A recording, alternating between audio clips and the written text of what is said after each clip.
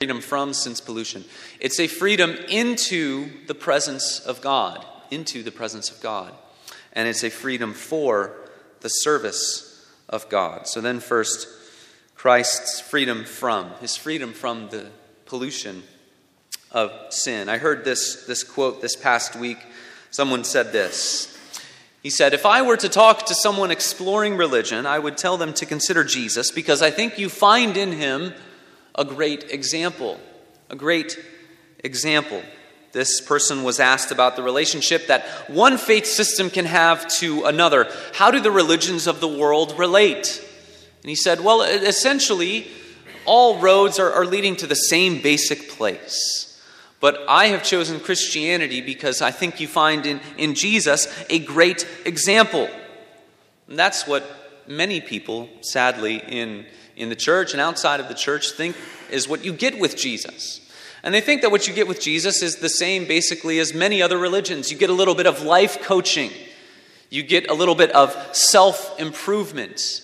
You get various ways that you can work on some of your problems. But the flaw in that type of thinking, of course, is that it's an insufficient view of who we are as human beings. We are not basically good. We are not people who just have some rough edges and we will be able to improve with a little bit of life coaching and a little bit of self-improvement. And when we look at Jesus Christ, we don't find a life coach. We don't find someone who came to run self-help seminars. We find a Savior who is prophet and priest and king. A Savior who sums up all of what God does in Scripture from beginning to end. This passage before us today focuses on the priesthood of Jesus. Jesus as our great high priest. And it wonderfully magnifies the pillar of the Reformation, salvation in Christ alone. The clarity of how man is made right with God. Perhaps when we were reading this passage, you felt a little bit disconnected from it. It's hard to relate to all of the talk of gold and curtains and tabernacles and cherubim. And perhaps you would say, what could all of that possibly have to do with me? And we who come to church week after week and try to study God's Word, if that's sort of our reaction to it, you can imagine how people might react to it who don't spend any time in Scripture. As 21st century people, it's hard to relate to this kind of thing, isn't it? We don't easily get this stuff anymore. We struggle to relate to people who would think about their relation to their God in terms of all of these continuing, ongoing sacrifices. It was not just the Israelites at that time, but really most religions in some ways had this kind of a system set up. But in reality, we have much more overlap with these people than we realize. Because although we have all of the technology, all of the scientific advancements, all of the development of our age, the way that we can deal with problems and the way that we can deal with sickness, the same chief problem still remains, which is highlighted in this passage, and it is this. How can people with corrupted natures and defiled consciences draw near to a living and a holy God? They had that problem then. We have that problem now. How can people with corrupted natures and defiled consciences draw near to a living and a holy God? The problem, the insufficiency of the Old Covenant tabernacle worship was that the constant repetitions, the priestly watchings, the rituals, the sacrifices showed that drawing near to a living and holy God was not something that could be done in confidence. Your conscience was assaulted. Why? Because you knew intuitively, there is a sense that the blood of lesser beings, goats and calves, beings over which human beings rule, that how can that cover you if you're trying to approach a being that is transcendent above you? The blood of lower beings cannot cover you to approach a higher being. This is the defiled conscience. This is the problem. To know that you are sinful and that what you have at your disposal is not sufficient to continuously and forever cleanse you to be able to approach and draw near to a holy God. This same problem would have been magnified the closer you came to God. Priests would have had this problem. We sang Psalm 51 this morning, and isn't it interesting that in Psalm 51, to whom does David cry out, or in what is he trusting for forgiveness? He simply cries out to God. He wrote this after the episode with Bathsheba and Uriah. And as he cries out to God, why is it that he doesn't look to the temple, the tabernacle? Why does he not look to the old covenant regulations? Because there was no provision in the book of Leviticus that could have cleansed him from the sins that he had committed.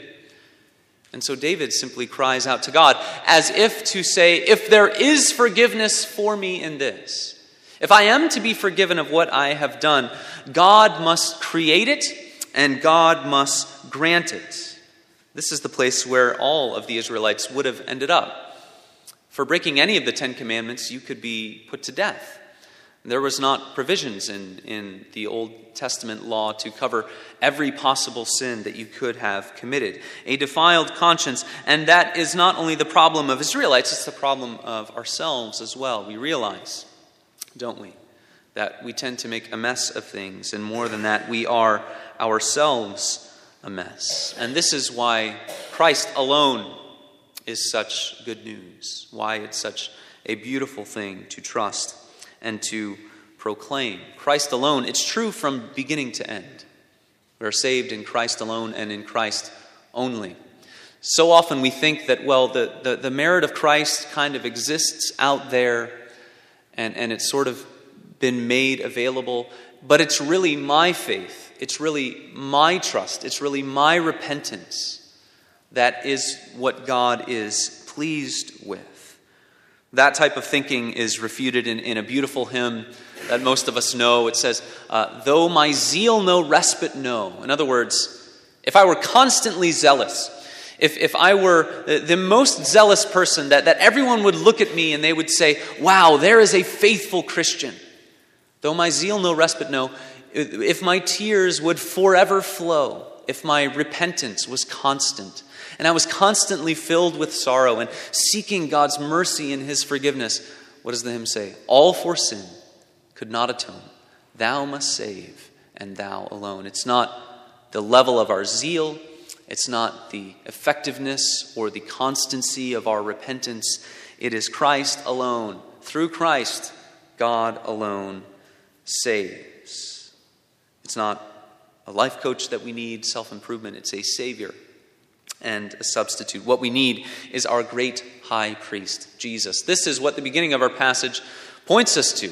It is Christ, His name, Jesus Christ, who came as a high priest of the good things to come.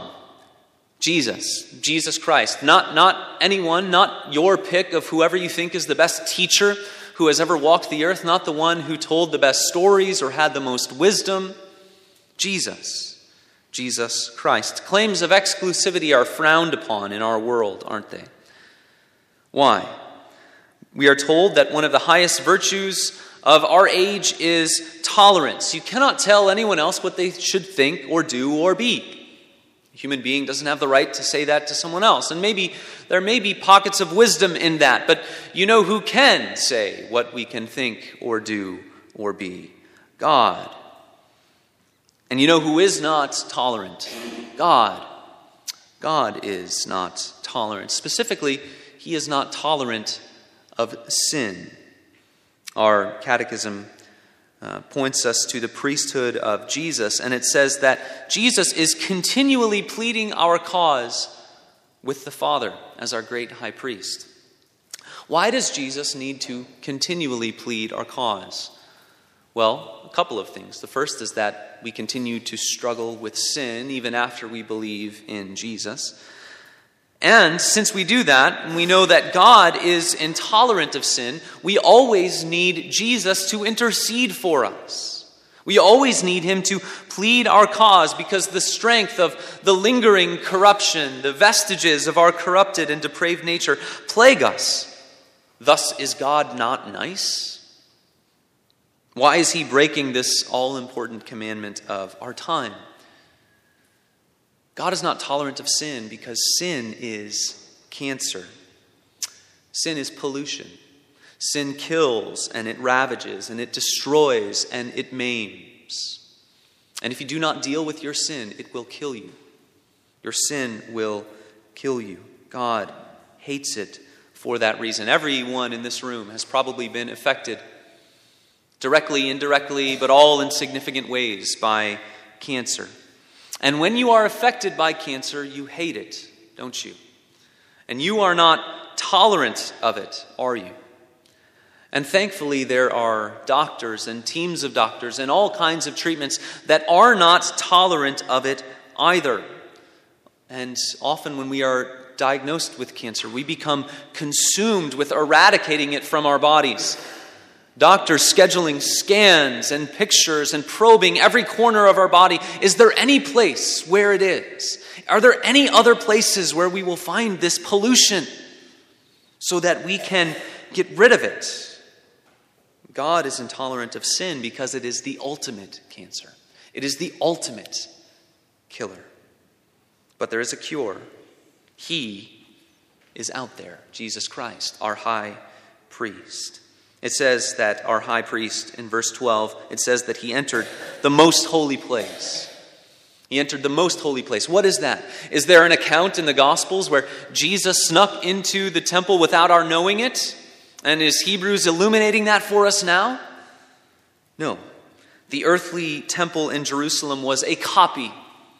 It was a shadow of the real one, and the real one exists in heaven.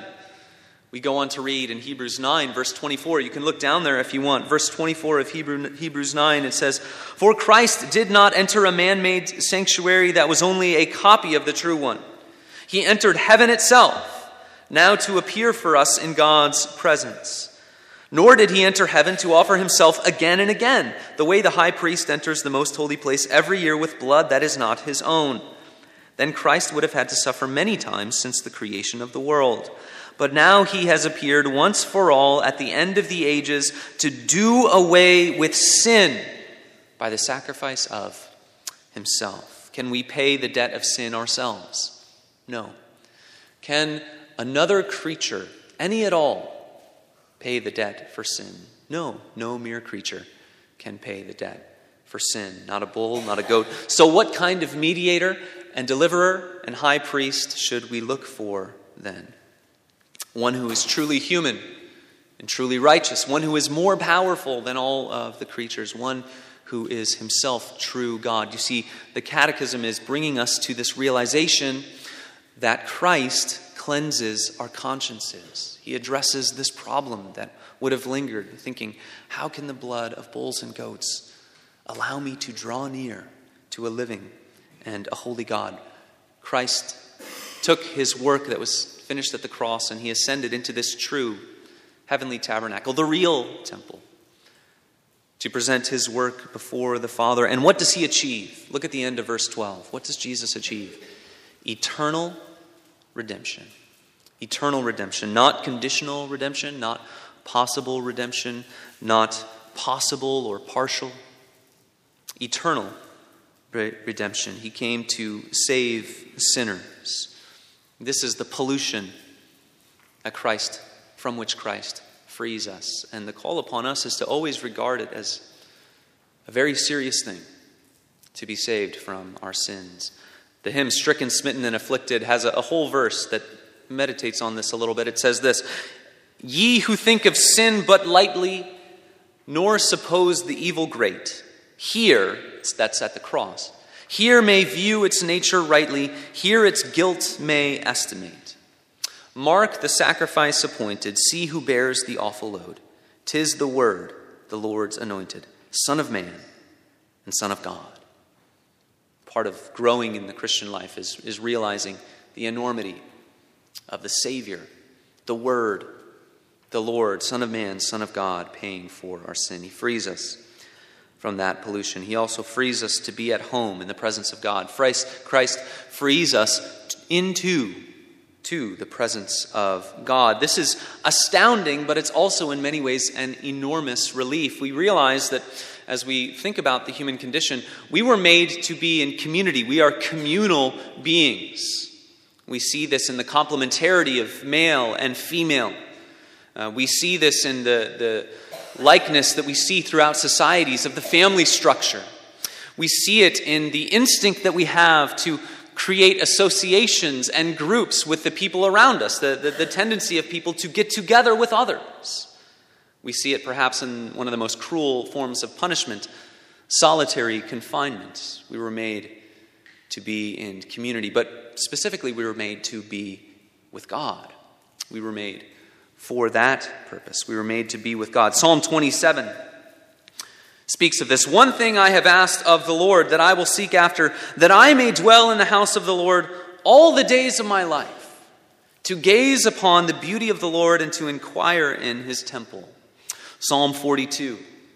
As a deer pants for flowing streams, so pants my soul for you, O God. My soul thirsts for God, for the living God. We are made for fellowship with God. We are made to glorify him and to enjoy him forever. But there's tension in that, isn't there? We know of the many places throughout Scripture, Isaiah 6, perhaps the chief example, where someone is caught up into the presence of God and is floored by God, by the holiness and the majesty of God. And Isaiah the prophet, who in many ways was probably a more righteous man than most who have walked this earth, cries out and says, I am undone.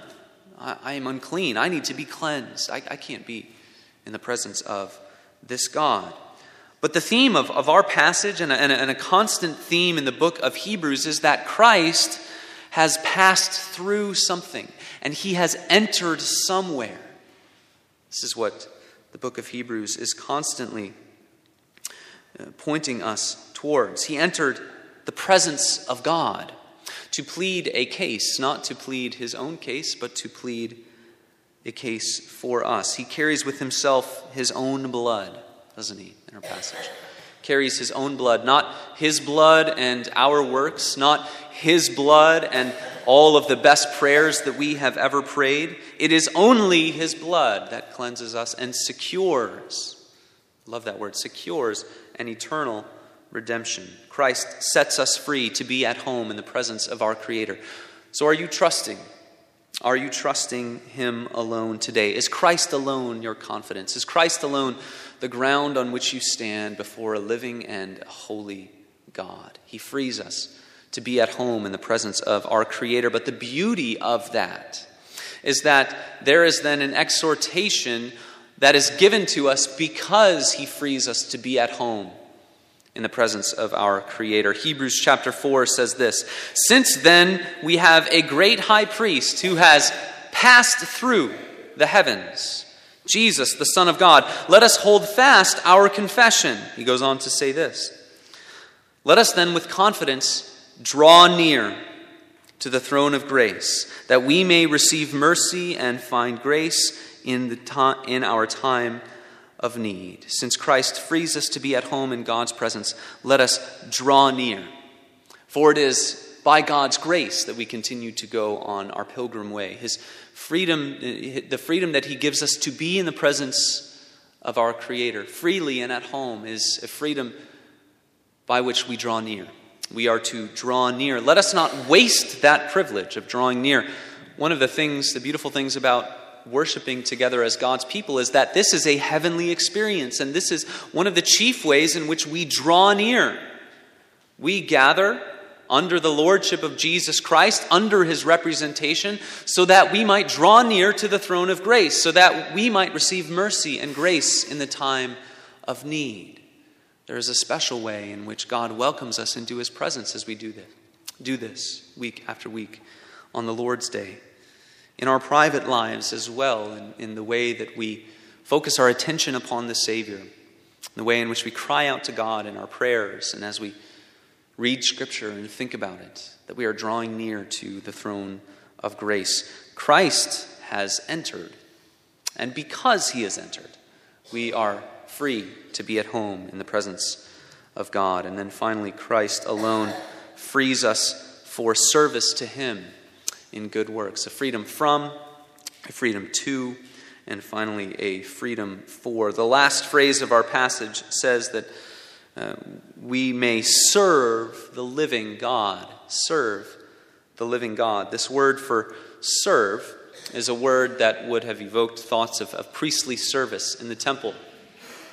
Like the Old Testament priests, the Levitical priests. In other words, those who trust in Christ in some way become like these priests who were ministering and working near the presence of God. There was no higher or better privilege amongst the people of Israel than to have your vocation, your daily work, be caught up in the service, in direct service to God. But why then are we able to view our lives in this way? Why is the spiritual life in Christ, why does the author of the Hebrews say that it becomes a service to the living God? Let us think back to this idea of a cleansed conscience. A cleansed conscience. Our catechism, of course, says that Jesus is always pleading our cause, and that is a reference to Hebrews chapter 7, verse 25. Hebrews 7:25, which says this, that Christ is able to save to the uttermost those who draw near to God through him, since he always lives to make intercession for them. It's beautiful, isn't it? Christ is able to save us to the uttermost. A wonderful word to describe how wonderful of a Savior he is. He saves us to the uttermost. God is always pleased with the offering that Jesus gives for sin. And Jesus continually intercedes for us in our weakness. This is why we walk by faith. We walk by faith because at every step of life, every moment, whatever we do, we always need Christ in some way to intercede for us. Everything that we do, we always need his intercession. But when we understand that he does, when we understand that he is interceding for us even now, that he is interceding for us with every insult that the enemy tries to hurl at us, with every time that we are weakened by our flesh, with every time that our sinfulness would rise up to accuse us, Jesus is interceding. Jesus and Jesus alone. Through Christ, we know that we are truly at home in the presence of God. The Spirit helps us in this way. It speaks there of the Spirit in verse 14 of our passage. And just as the Spirit acted hand in hand with Jesus, empowering him to offer himself as the sacrifice, being with him every step of the way of his earthly ministry, so the Spirit consoles us. And the Spirit assures us, what? Of the perfection of the work of Jesus. That's one of the things that the Holy Spirit does. It assures us, he assures us again and again that Christ's work is sufficient. Thus, we become priests, able to serve God and to minister. The Reformers spoke of a priesthood of all believers. This in many ways became a calling card of the Reformation. This idea of the priesthood of all believers. The gospel is not for a hierarchy of priests, but for all the church, gathered in his name and singing his praises. And the pastor is not a priest, he's a minister. He's one through whom the message of the good news is proclaimed, but he's not a priest. He is simply a messenger, a herald of the King. Through Christ, we all become priests, and service of God is then bound up in our vocations, the ability, the opportunity to serve God, perhaps not because our work day to day is like work in the Old Testament tabernacle or temple, but because the way in which you live and go about your calling is an opportunity to show forth the freedom that Christ gives you. This does not mean, of course, that we don't need the church. That's not what it means at all. It's quite the opposite, actually. For we know that God has made us for communion, and we know that it is communion with each other as we commune with God and with one another, that we are stirred up exactly for this service, this vocation of being a priest who ministers service to God with our lives, with the way that we live our lives. Hebrews 10 reminds us of this. It says this, "Therefore, brothers, since we have confidence to enter the holy places places by the blood of Jesus, by the new and living way that he opened for us through the curtain, that is, through his flesh. And since we have a great high priest over the house of God, let us draw near with a true heart and full assurance of faith, with our hearts sprinkled clean from an evil conscience and our bodies washed with pure water. Let us hold fast the confession of our hope without wavering, for he who promised is faithful. And here's the charge. And let us consider how to stir up one another to love and good works, not neglecting to meet together, as is the habit of some, but encouraging one another, and all the more as you see the day drawing near. I began by saying that the gospel is not a sales pitch. It's a diagnosis and the announcement of a cure. But imagine being in a doctor's office and hearing about a fatal disease that you have, but then hearing that the doctor knows of a cure, but he is the only one who is able to heal you. In that moment, you need that doctor more than you need anyone else on the earth if you want to stay alive. But the unfathomable tragedy of it all is that we as human beings killed the one man who could heal us. But the good news is that while we killed him, he looked upon us in love. And even from the beginning, from the foundations of the world, and even before, he planned to sprinkle us with the very blood we were causing him to shed, so that we might live forever in his freedom. The pre-Reformed theologian Augustine summed it up this way, and we'll close with this. He says, "So why are you astonished, sick man? Call on Jesus yourself as well. Don't regard yourself as being in good health. It's with hope that a person is sick who welcomes the doctor. But desperately sick indeed is the one who in a frenzy beats the doctor. So what sort of frenzy must possess the person who kills the doctor? And on the other hand, what must the goodness and power of the doctor be, who from his own blood made a medicine for his crazy killer?" And then he imagines the Savior saying this, "They are in a frenzy. I'm the doctor. Let them rave and rage. I bear it patiently. It's when they've killed me that I will heal them." Christ alone saves. Christ alone frees. Let's pray. Father, we've come before you today and this morning to gather in the name and by the work of your Son, Jesus Christ. We thank you for him. And Father, we ask that you would hear our prayer in his name, and that by your Spirit you would assure us of the truth of your gospel, and that you would send us back out into the world ready to live for you and to serve you. Father, we thank you for this good news, the best news that Christ alone saves and he alone frees. So we look to him and we trust in him fully this morning. Forgive us of our many sins. Assure us of the truth of your word this morning. For all these things in Jesus' name. Amen.